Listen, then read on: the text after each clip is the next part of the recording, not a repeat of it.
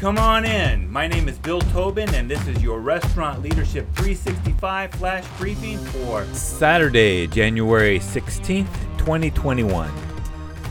There's a good chance that you will be applying for or already have applied for your new PPP loan or PPP2. Much like the first round of PPP, the Payroll Protection Program 2 can be used over an 8 or 24-week period, and 60% of the funds must be used for payroll expenses.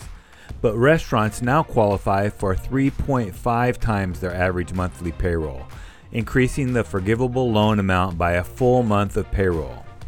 There are a few other changes, but I'm not going to belabor what most of you are already probably very familiar with.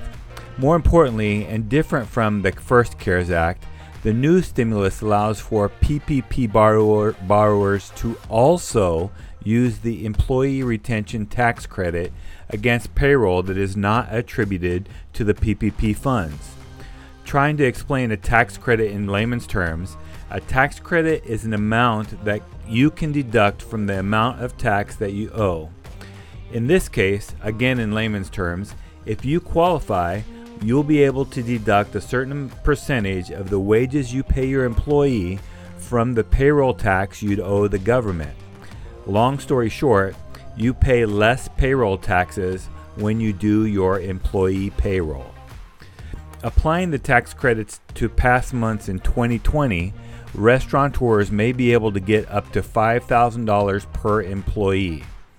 Applying the tax credits to pay periods in 2021 that will not be covered by the second round of PPP, restaurants can get up to $7,000 per employee per quarter.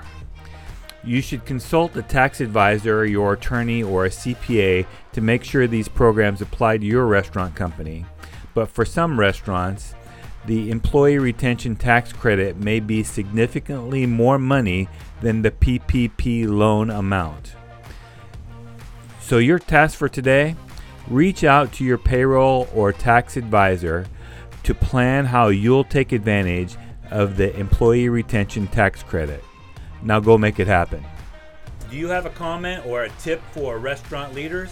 Text me at 808-201-0550 or find me at restaurantleadership365.com.